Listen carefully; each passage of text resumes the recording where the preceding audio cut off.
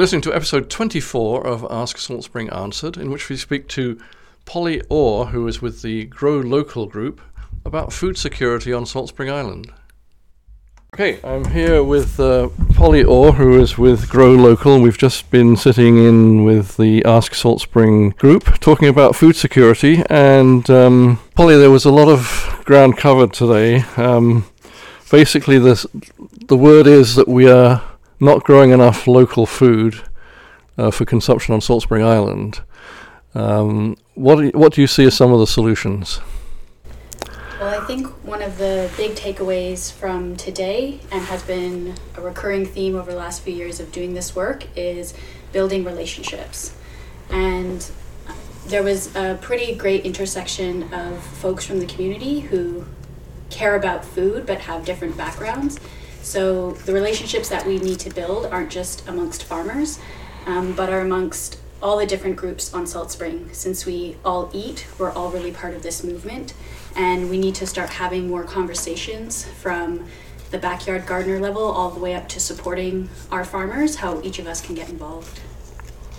Now, there was a talk of a number of interesting ideas, I thought. One was adapting the pod system so that we could actually have a farm in every neighborhood that could feed families in that particular neighborhood. That's a pretty interesting idea, I think. Is that something that you're going to be pushing for? Yes, so we've already been doing some advocacy with this idea at the government level, and we've started receiving some positive feedback. When we looked at the number of Salt Spring, if 50 farmers were feeding 50 families, we pretty much have it covered.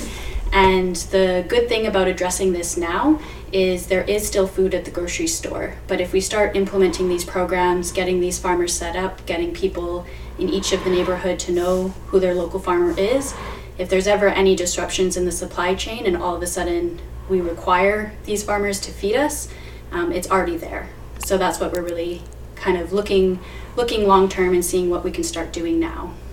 Now, there's a figure that's actually I think it's disappointing, that 4 to 6% of the food produced, the food eaten on Salt Spring is produced locally. What's your goal? Do you have a goal of how much you want to increase that over the next few years? Well, it was brought up during our meeting today that there was a goal of 30% by 2030. And I think a lot of those numbers and that ambition will come down to the cultural context that we're in. So it got brought up today that there's enough land, there's enough skills, there's enough resources in terms of equipment. It really comes down to labor and capacity. So if things start getting a little hairy in the external world and suddenly people are looking at this and have more motivation to participate, everything's kind of just waiting in the wings. So if things more or less stay how they are now, then 30% by 2030 seems good, but it's a bit of a comfort, at least for me, to know that a lot more could get done a lot quicker if there's the will, if there's the motivation to do so. Well, there are a lot of hurdles, aren't there? Things came up about affordability on the one hand for people buying locally produced food, and the challenges that farmers have with workers and housing and all those kind of things too. It's a pretty broad conversation, isn't it? It's not just about farmers and food, really. As you say, it's about a lot of different sectors of Salt Spring society coming together because everybody eats food, right? Absolutely.